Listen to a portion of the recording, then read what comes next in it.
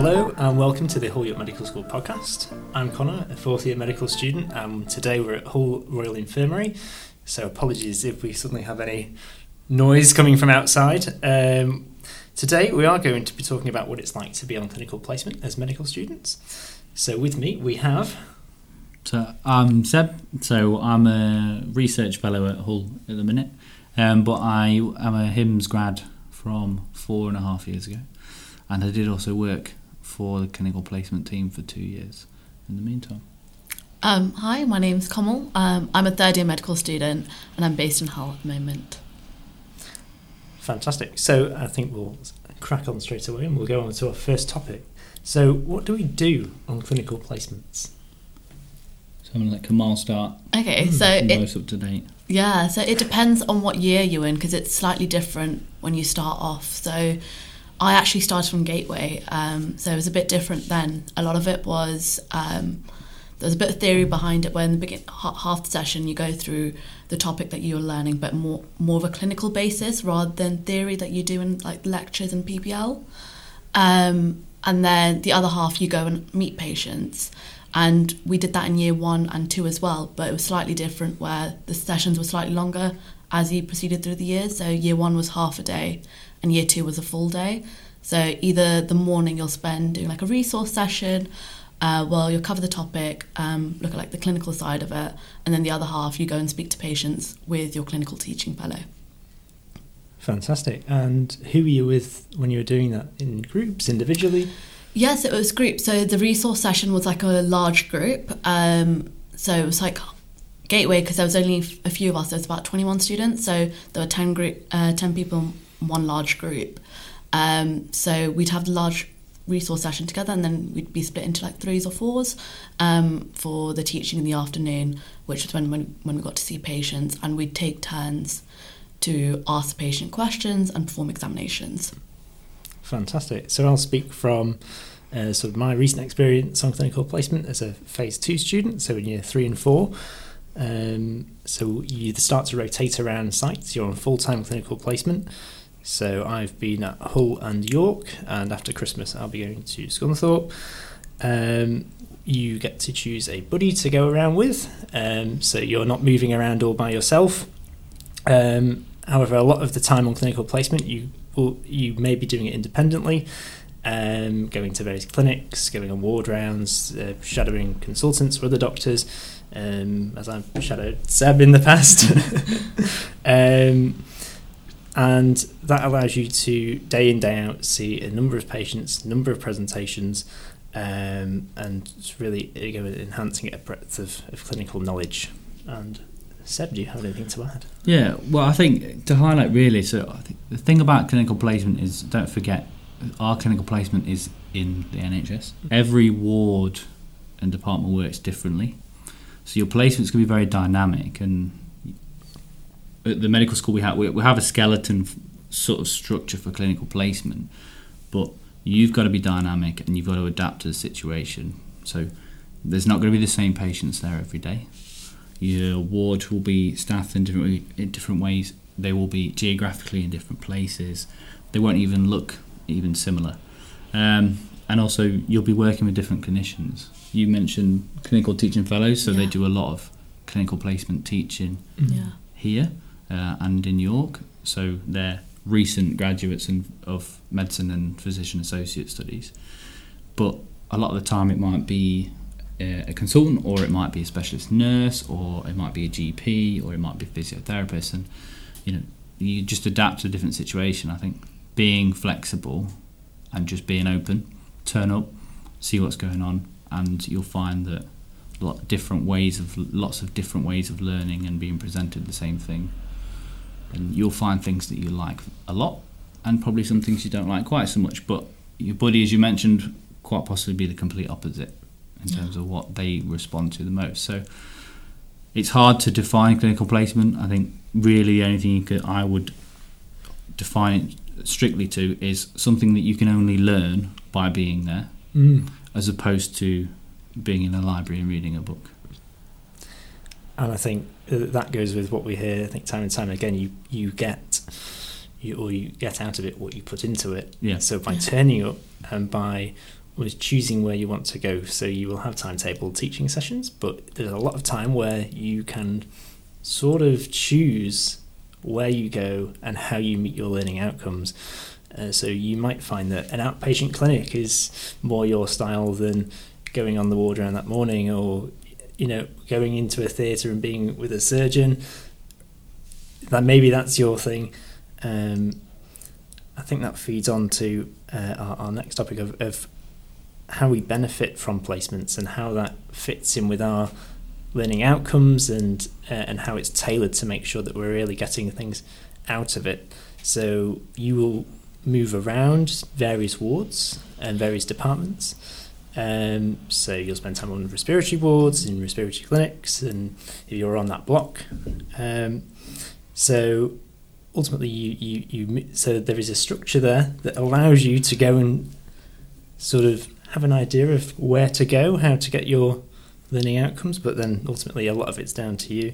But then I think what people might be saying is, if there's a lot of self-direction to it, are there any difficulties or challenges that we might face? So in terms of difficulties, I don't know, in terms like self-directed, I think the difficulties that I found so far is sometimes patient interactions, because they can affect you. So I recently just had the mental health block. So as you can imagine, I've spoken to patients that have gone through a lot. So this was like one of my first consultations that I had with a patient of that block. And during the consultation itself, I felt myself getting overwhelmed, and you have to maintain that composure, because you can't let the patient see that you're feeling all of this as well. And it's also after the consultation, you need to think about how to not let it affect your practice as well. Like, you're allowed to have your emotions, you're allowed to, think about the patients, but you need to make sure it doesn't affect your practice, and it makes you stronger as a medical student and then a doctor in the future. From my perspective as a tutor, what I found is that, so in your first 2 years and in Gateway, if you do the Gateway year, your schedule is quite tight, it's quite rigid. You know where you're going to be and who you're going to be with. And as you advance through the years, and particularly as you get to sort of your final year, the amount of time that's fixed onto a particular teaching session, like prescribing, and you see, what room you're going to be in, exactly where you're going to be, and for how long, and who's going to be teaching you, is less and less. And you're expected to find your own work style and work schedule. You're expected to do so many hours. Now, when you do those hours, it's quite flexible. If you're an early bird and you want to start at 7 and finish at 3, that's fine, as long as you go to the bits that are actually scheduled. And I think some students really struggle, particularly those who are undergraduates, struggle with working out what to do in those times. They're used to having to, or being told where to be and when. And that's quite easy. You turn up, you know what you're expected to learn, you know what the topic's going to be, so you have your own expectations and you sort of work with that. And it's great because you're meeting your learning outcomes. What about when you're told these learning outcomes you need to meet yourself? You need to find the time and find the learning opportunities. You need to be dynamic, and you need to go into the hospital and find them. And what's behind all of that is that we're trying to teach you to be independent and to be problem solvers, not just on this patient has this symptom, but as this system's not working, or where do I find this information? Who can help me in this situation? Who do I need to speak to? Those hidden curriculum, soft skills, we call them, buzzwords, sort of teaching you to become more professional, more independent, and more sort of a member of the ward working team. I think, the real memorable students for me are the ones that fully embed themselves within the team, and you notice them when they rotate, really, because there's a gaping hole in the team of someone that you relied on, you knew they were there, and you could work with them all the time. And those students are the ones that excel. So they just get it, okay, I'm still a student, but I'm starting to become a clinician, and it's to be professional and to be present. So I think, but it's a really difficult transition. Because if you think about undergrads, they might only be 20 years old at this point. They've been in school for far longer than they've not been in school. Well, just to add to that, as like the fact that we've got quite a lot of self-directed learning scheduled into our timetable, there's often the worry that people might end up just taking those as days off, pretty much. Whilst the purpose of them is being there is so that we become more proactive. So I think a lot of medical students that I know, we've ended up, meeting like clinicians, consultants, registrars, ask them, do they have clinics going on, and try and like schedule them within those sessions. No, absolutely. And I think all the challenges that we've spoke about, I think you can sort of summarise as sort of professional development. And you have to take them all as, well, here's something that I need to go and develop. So whether it's dealing with quite emotive and difficult encounters, or whether it's time management and how to go and plan your own learning, the things that you might not, most people haven't experienced at school before starting their undergraduate education, but it's something that you sort of have to go and sort of get to grips with quite quickly, but it's a necessity. And it's something that by the end of it, everyone manages to do. Things seem quite scary to start off with, but ultimately everyone gets there in the end. Yeah, and I think the support is there. So we're not saying that you're completely left to your own devices, sort of dropped in the frying pan. The support's there. We've got fantastic student liaison team, and the clinical teaching fellows are all recent graduates. The majority of them are HIMSS graduates, or have worked within the trust. So here in York, so they know the environment, they know where opportunities lie, and where there are more challenging departments that are really sort of very busy, particularly to do with the pandemic, who won't probably be able to support you that much. But there might be other things so those departments might be crying out for someone to go and do their bloods. And if you need to get your blood signed off, then ideal. But you're not going to expect a 2-hour lecture from one of the consultants because they've got 50 patients to see. Whereas other departments will have different things and balances. So I think the support's there. Yeah. You've got the students in the years above you. Yeah. And it all relates to, so when you graduate, you still have a curriculum that you need to meet. We've got Horace for the F1s and F2s, and there's learning outcomes and learning objectives that you have to meet and evidence.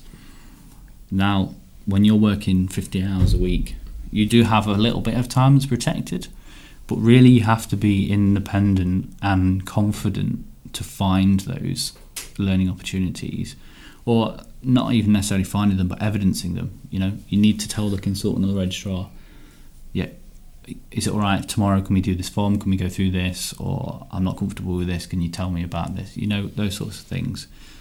So, and it works.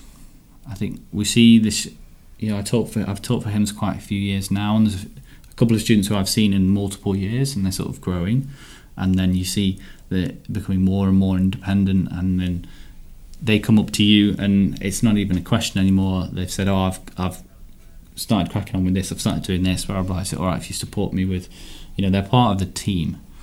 And the HIMSS grads do hit the ground running. I think there's a reason a lot of HIMSS grads stay in around Hull and York and the other hospitals. I think because it's a supportive training environment, and they just are clearly quite comfortable working on a ward. Whereas compared to some other universities that have different structures. I think we can move on to quite a nice topic now. What's our favourite thing about placement? I think my favourite thing about placement is actually talking to the patients, because you get to practice it a lot during clinical skills sessions whilst in year 1 and year 2. But because you only have placement once a week during year 1 and 2, it's hard to be able to do that constantly and get that rhythm, get good structure. And so being able to do that on a daily basis, I found really useful, because it's built up my confidence about talking to patients, especially because when you become a doctor, you need to be able to have a structured consultation that's within the time limit, and it's concise, and you've got everything you've wanted, and the patient's satisfied by the consultation. So being able to do that and learning how to do that, I think that's a really good opportunity, because I remember starting off consultations, they were as long as an hour, and now I've managed to like sort of, you know, make them a bit quicker, but then also have the same amount of you know, satisfaction out of those consultations, and the patient hasn't felt like they've been rushed. So I've really enjoyed that, and I've also enjoyed doing the skills, because you don't really do many skills during year 1 and 2. You get to practice examinations, but things like taking bloods and all that, you learn in year 3 with the clinical skills facilitators. So I've really enjoyed it, that practical aspect, and I've really enjoyed that, yeah. I'd say from my experience, and it sort of varies, as we've said, depending on where you go, but it's about feeling part of the team and really joining in with how the ward or the department runs, because I feel like from my experiences, where I've really felt part of that team or part of what's going on, I've been able to get the most teaching opportunities there. I've been able to speak to the most number of patients, and had, you know, I've just learned throughout. You've been able to get the most number of procedural skills done, and it's just felt like the most productive times, but also feel like you're sort of valued, and like you're certainly an actual team member, which I know some medical students can feel like that isn't the case, or like you're supernumerary. Wallflowers. So certainly when you find a good placement or a good team, and you're there for a few weeks, you really get a lot out of it. And it's those experiences that I think I'd look back on as some of the best time that I've had on clinical placement so far. Yeah, and I think those moments define your career. I think as you get further on in your career, you look back and you wonder why. Sometimes you think, why on earth have I chosen this speciality? So I'm training to do renal medicine, and you reflect on, you think about certain teaching sessions, patient interactions, and experiences on the ward. And maybe when I was applying, I didn't necessarily actively think about that, but just some things remind you, and then you remember, oh, actually, you know, it's those positive, not even necessarily positive interactions, some of them, like I said, those really challenging ones. Yeah. But then you reflect on them and you think about them. So I still remember the first patient I saw in 3rd year in Scunthorpe General Hospital. And, you know, after 2nd year, I was, back of my mind was thinking, I'm not sure if medicine's for me. You know, I was finding it quite challenging. Because it's very university-based, like I said, you had the 1 day in hospital, so half a day with patients. And then this one patient interaction, I was like, no, I like being on the wards. The wards, this is it. I don't want to be in a classroom. Well, I mean, I then went on to be a teacher. I don't want to be a student in a classroom, I should say. I want to be on the wards. You know, I want to be clinical and working with patients. They help sort of define you and make you feel there's a bit of reward. It might be a blood test that you've done on the ward, but then you feel like you've made a little contribution. And when you're just a baby in 3rd year, I think those little contributions mean a lot to you. No, they definitely do. I think I've probably done 10,000 more bloods by now, so less. But it's, you know, at your moment in your career, those little interactions, they give you some reward, make you feel like you're part of the team, and remind you why you've decided to embark upon a 5-year degree. My first year, so not my gateway year, but my first year at year 1 at medical school, it was during COVID. So it was hard to have interactions with other, like my peers, because we were all, you know, locked away separately. All our lectures were online. So the fact that now, you know, I'm able to see everyone, I'm able to perform all these skills, like you feel like you're getting a step closer to your goal, especially like, so for example, learning in year 2 when we were in person again and we were learning all these examinations, talking to patients, I felt a bit more close to my goal. Now that I'm doing clinical skills, having all these teaching sessions, building relationships with consultants, because they really do want to teach. I always felt like I was a bit worried to join like ward rounds, for example. I thought I might be a bit of a, you know, just a bit of an extra, they might find me annoying. But no, they actually take the time just before we see patients to explain, this is the patient case, this is what we've seen. And I've really enjoyed that all these steps make me closer to my goal, and I really enjoyed that. Like, I can't wait to eventually become a doctor. No, absolutely. And I think when you start clinical placement, it's almost, you just suddenly... Terrifying, It's terrifying, but you suddenly realise, oh, we're doing proper medicine. Yeah, definitely. You step outside of the classroom, and yes, you do your 1 day of clinical placement in year 1 and 2, but to be on clinical placement all the time, you think, we're almost there. Definitely. Time does fly. Yeah. I'm only in year 4, but it doesn't feel like I was... So only 2 minutes ago when I was in year 1. No, every time I do something new, I'll end up just texting in my family group chat, like, I've done this today, and they'll be like, oh, that's amazing. And so you get more motivation as well that way as well. Yeah, it's always funny seeing when we teach you to scrub, how to scrub in, and all you guys want to do is take photos and send it to your family. I think when you scrubbed in 1,000 times in the middle of the night, the novelty definitely wears off. But you know, it's those physical reminders, isn't it? Really, that you know you've made. All right, this is why I'm here. This is why I'm here, because you enjoy it and it's cool and it's fun. I think that sums it up very well. Perfect, yeah. And I think that comes to just about the end. So to everyone listening, we hope you've enjoyed the podcast, and thank you very much to, I guess, Seb and Kamal. And please subscribe to the future episodes of this podcast. And thank you very much for listening once again.